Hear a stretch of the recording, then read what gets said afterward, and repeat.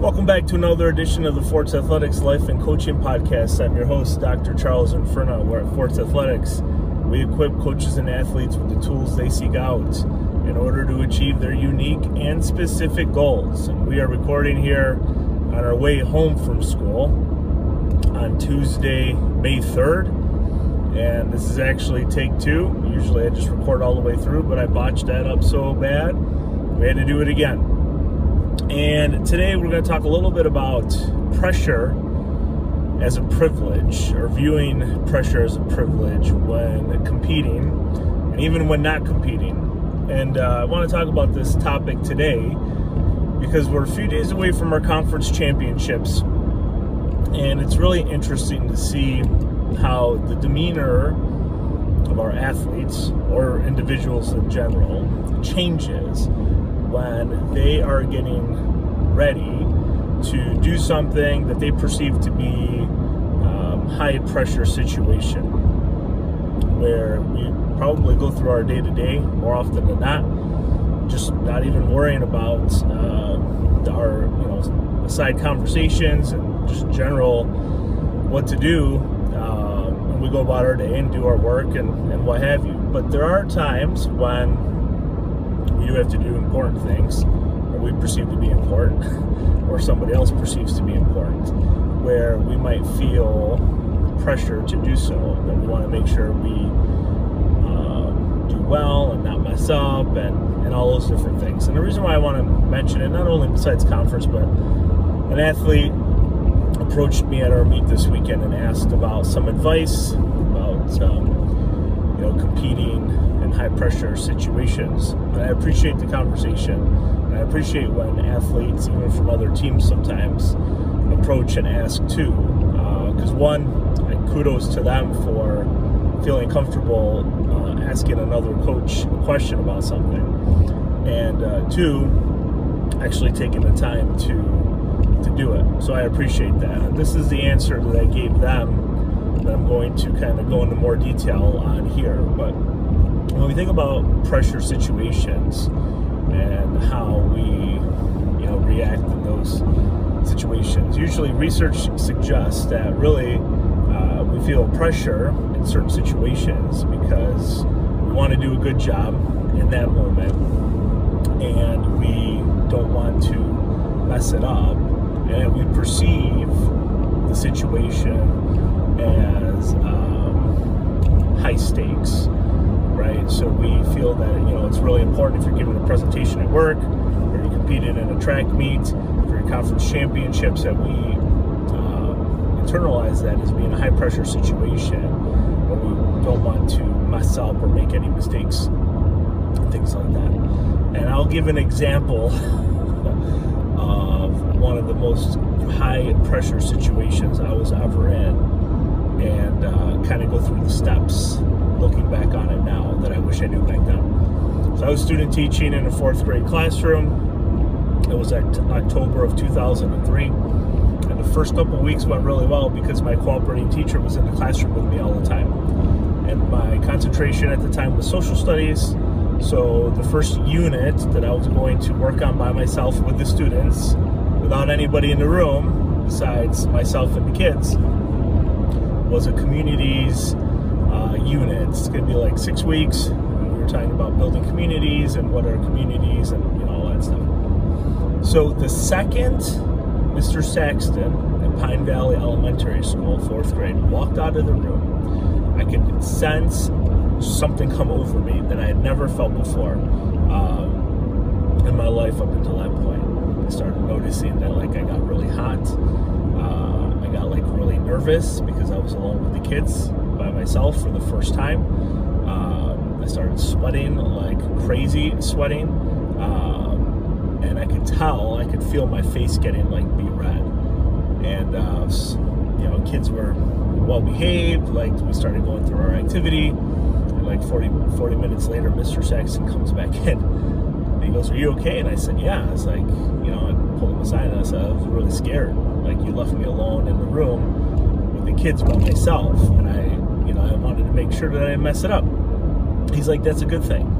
I was taken aback by it, he never seemed really nervous. He'd been teaching for like 20 years. And I was like, but I don't know what to do next time. Like, I don't feel comfortable with you leaving the room. And that's not the point of student teaching. Eventually you get to the point where you take over pretty much everything in the classroom. At least Mr. Saxton did. But this early conversation at the end of October, I was really scared because I thought I was like, something was wrong with me. And he said, that's good that you feel like that because you care. You want to do a good job for the students. And I was like, but I don't want to feel like this every single time. And he asked me what was causing that fear in me. And that's what I asked, the other student, the athlete, this past weekend. I said, well, talk to me a little bit about these high pressure situations. Like, how do they make you feel? Like, what kind of emotions does it bring up? So with student teaching, it was really a lot of fear and doubt that I didn't know what I was doing. And I was in a room with 14 fourth graders, and that they would like go crazy, and I wouldn't be able to manage them and control them and camp classroom management. And then he would walk back in, or the teacher next door would come over and be like, why are the kids so loud? So basically I was just really scared of messing up.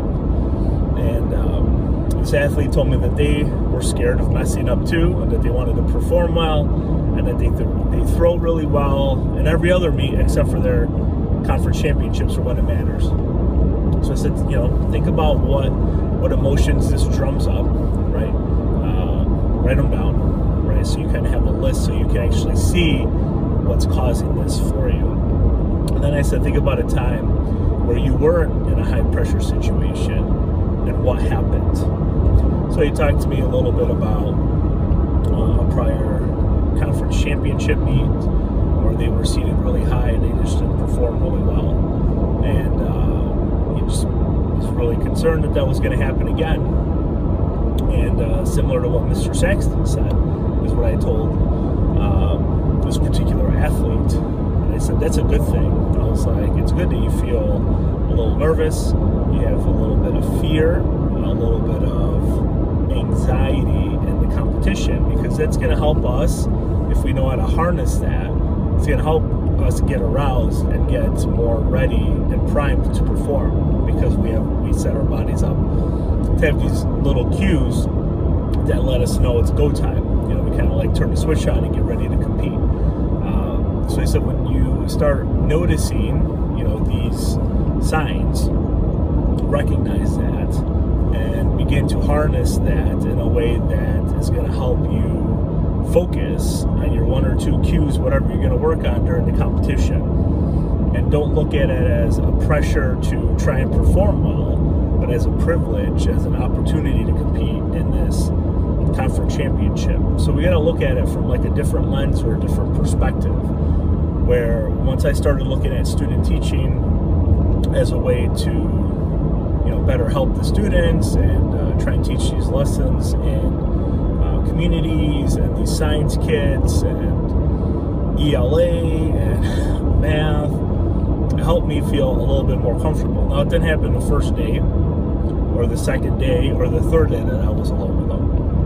But by the time I ended that semester, I wasn't getting crazy sweaty every single morning and all anxious and all amped up about going into student teach with these 14 fourth graders. And I started looking at it as more of like a great opportunity to become a better teacher and practice what I wanted to end up doing at the time for the rest of my life. And that's the same thing with our athletes and like throwing and preparation, right? Like, you have spent so much time this semester and every other previous semester training for this moment. Use that as a reward. Flip the switch. Think about it from that perspective. You've worked so hard over the course of such a long period of time that you take these 3 or 6 opportunities that you're going to have to throw and you make the best of them. And you harness that energy, that little bit of fear, maybe a little bit of doubt, maybe a little bit of whatever, and help that prepare you for the competition. So be able to recognize when you start noticing your body, maybe you start sweating a little bit more, maybe you just kind of become a little bit more focused in your surroundings and you start taking some more things in, however it's going to work for you, use those cues, body cues, to help you get ready to perform. Now, it's not something that you could just show up that day and all of a sudden you're magically going to throw farther. I wish it worked like that, but it's something you really need to think about and be aware of well ahead of time. So if you're in practice, excuse me, so in practice, if you notice that you start working on a cue or you start working on something and you just have a little bit of self-doubt, take that in. Like, be mindful of that.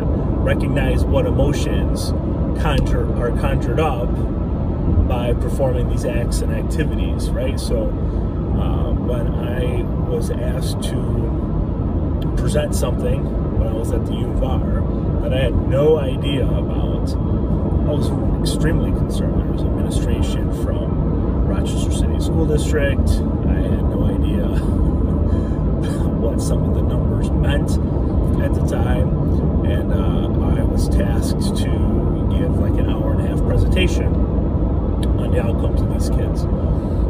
And at first, for like the first like hour, I was like, oh my goodness, like I can't believe I have to do this in a couple of weeks. But then the more I thought about it, the more I was like, wow, like I have a month to prepare, so I knew I had some time, right? I could learn as much as I could about what I was asked to do to better prepare myself for that presentation. Now, did it still go like perfectly well? No. Did I have some errors in my PowerPoint? Yep. But did I manage to get through the presentation and eventually ended up doing like hundreds of those presentations over the time that I was there. But the first one, it was just a little overwhelming sometimes. But I recognized that I was overwhelmed and thinking to myself, why am I feeling this way? So I educated myself more on the content, the background behind the content, and eventually by the time I got in front of, I don't know, like those 24 people, it didn't go as horrible as I had made it out to be in my mind ahead of time. Now with competition, there's some strategies that you can incorporate or take into account when you are, getting ready to compete. Hopefully you have a conversation with that topic, like with your coach, rather than just going all gas, no brakes every single throw and see what happens. That might not be the best strategy. Maybe it is for you, and you just let it ride. And this video is probably not in the least bit helpful towards you, or for you, rather. But you really just need to be mindful and aware of what's happening with our bodies when we start feeling like that. And I take a pause like that all the time. Anytime I'm asked to do something, if I start getting a little anxious about that, I just think about, why am I getting anxious about this? And then I think back to other opportunities that I've been asked to do things that I have probably no right doing, but somebody thought it might be a good idea for me to do it. And you just prepare as best as you can. And for those of you that are competing at your conference championships, you've obviously done something right to get yourself to this point. You have to hit a mark, you have to be in the top 16 or top 20 or however it works. So kudos to you and congratulations, you've already qualified. So that's the good part, right?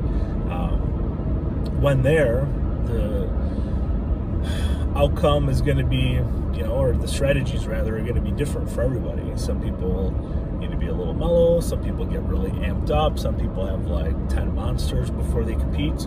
Nobody on our team though, I don't think anyway. But whatever gets you into that place, bring yourself back to that place. So if you had successful competitions earlier in the season where they may actually have been more competitive than your conference meet, bring yourself to that place. How did you feel at that time? Your first competition of the season or your second competition of the season. I'm going to be honest, our athletes, some of them have competed in higher stress, higher stakes meets before our conference one this weekend. And I think maybe the stigma of, attaching conference championships to just a regular track meet on a Saturday and Sunday is what might cause, some of that anxiety. But it's not like if you don't win the competition that you're still not qualified for regionals, that you're still not in the top 20 or 25 or 50 or 100 at nationals. It really is another competition, and hopefully incorporating some of these pressure as a privilege and viewing it as such will help ease some of that anxiety. I mean, we still have 5 days before the competition, so there's plenty of time to incorporate some different strategies and incorporate some different tools that will help you hopefully feel better prepared, that you'll be more comfortable in that situation. But really, it's like I talked about the other day, it's controlling your attitude and your preparation and your effort.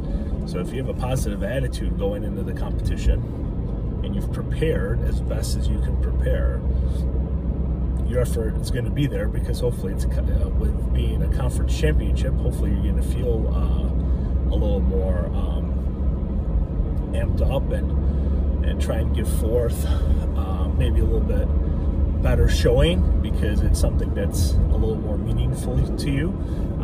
That's a good thing. It's not a bad thing. If you were going into the competition real lackadaisical, like not caring at all, not caring about anything, then I might be a little bit concerned if that isn't like your normal like day-to-day personality or outlook on things. But then again, everyone's going to be different, so the strategies that I suggest are just strategies that you can incorporate if you want. They are research based, so I try and sprinkle in a little bit of the research there from others who have been studying this specific topic longer than I have. Excuse me. But I think it's important to have a lot of different tools in our toolbox when it comes to being prepared for competition, and what type of feelings that might elicit in us before and during the competition. So that's it for this episode. Hopefully these strategies and tips, I went a little long. This one's like 18 minutes. We'll try and edit out some of the maybe better parts of the conversation, but I think you get the idea about the different strategies and different ways that you can incorporate viewing pressure as a privilege with a different perspective and a different lens in order to give yourself the best opportunity to be successful at your competition.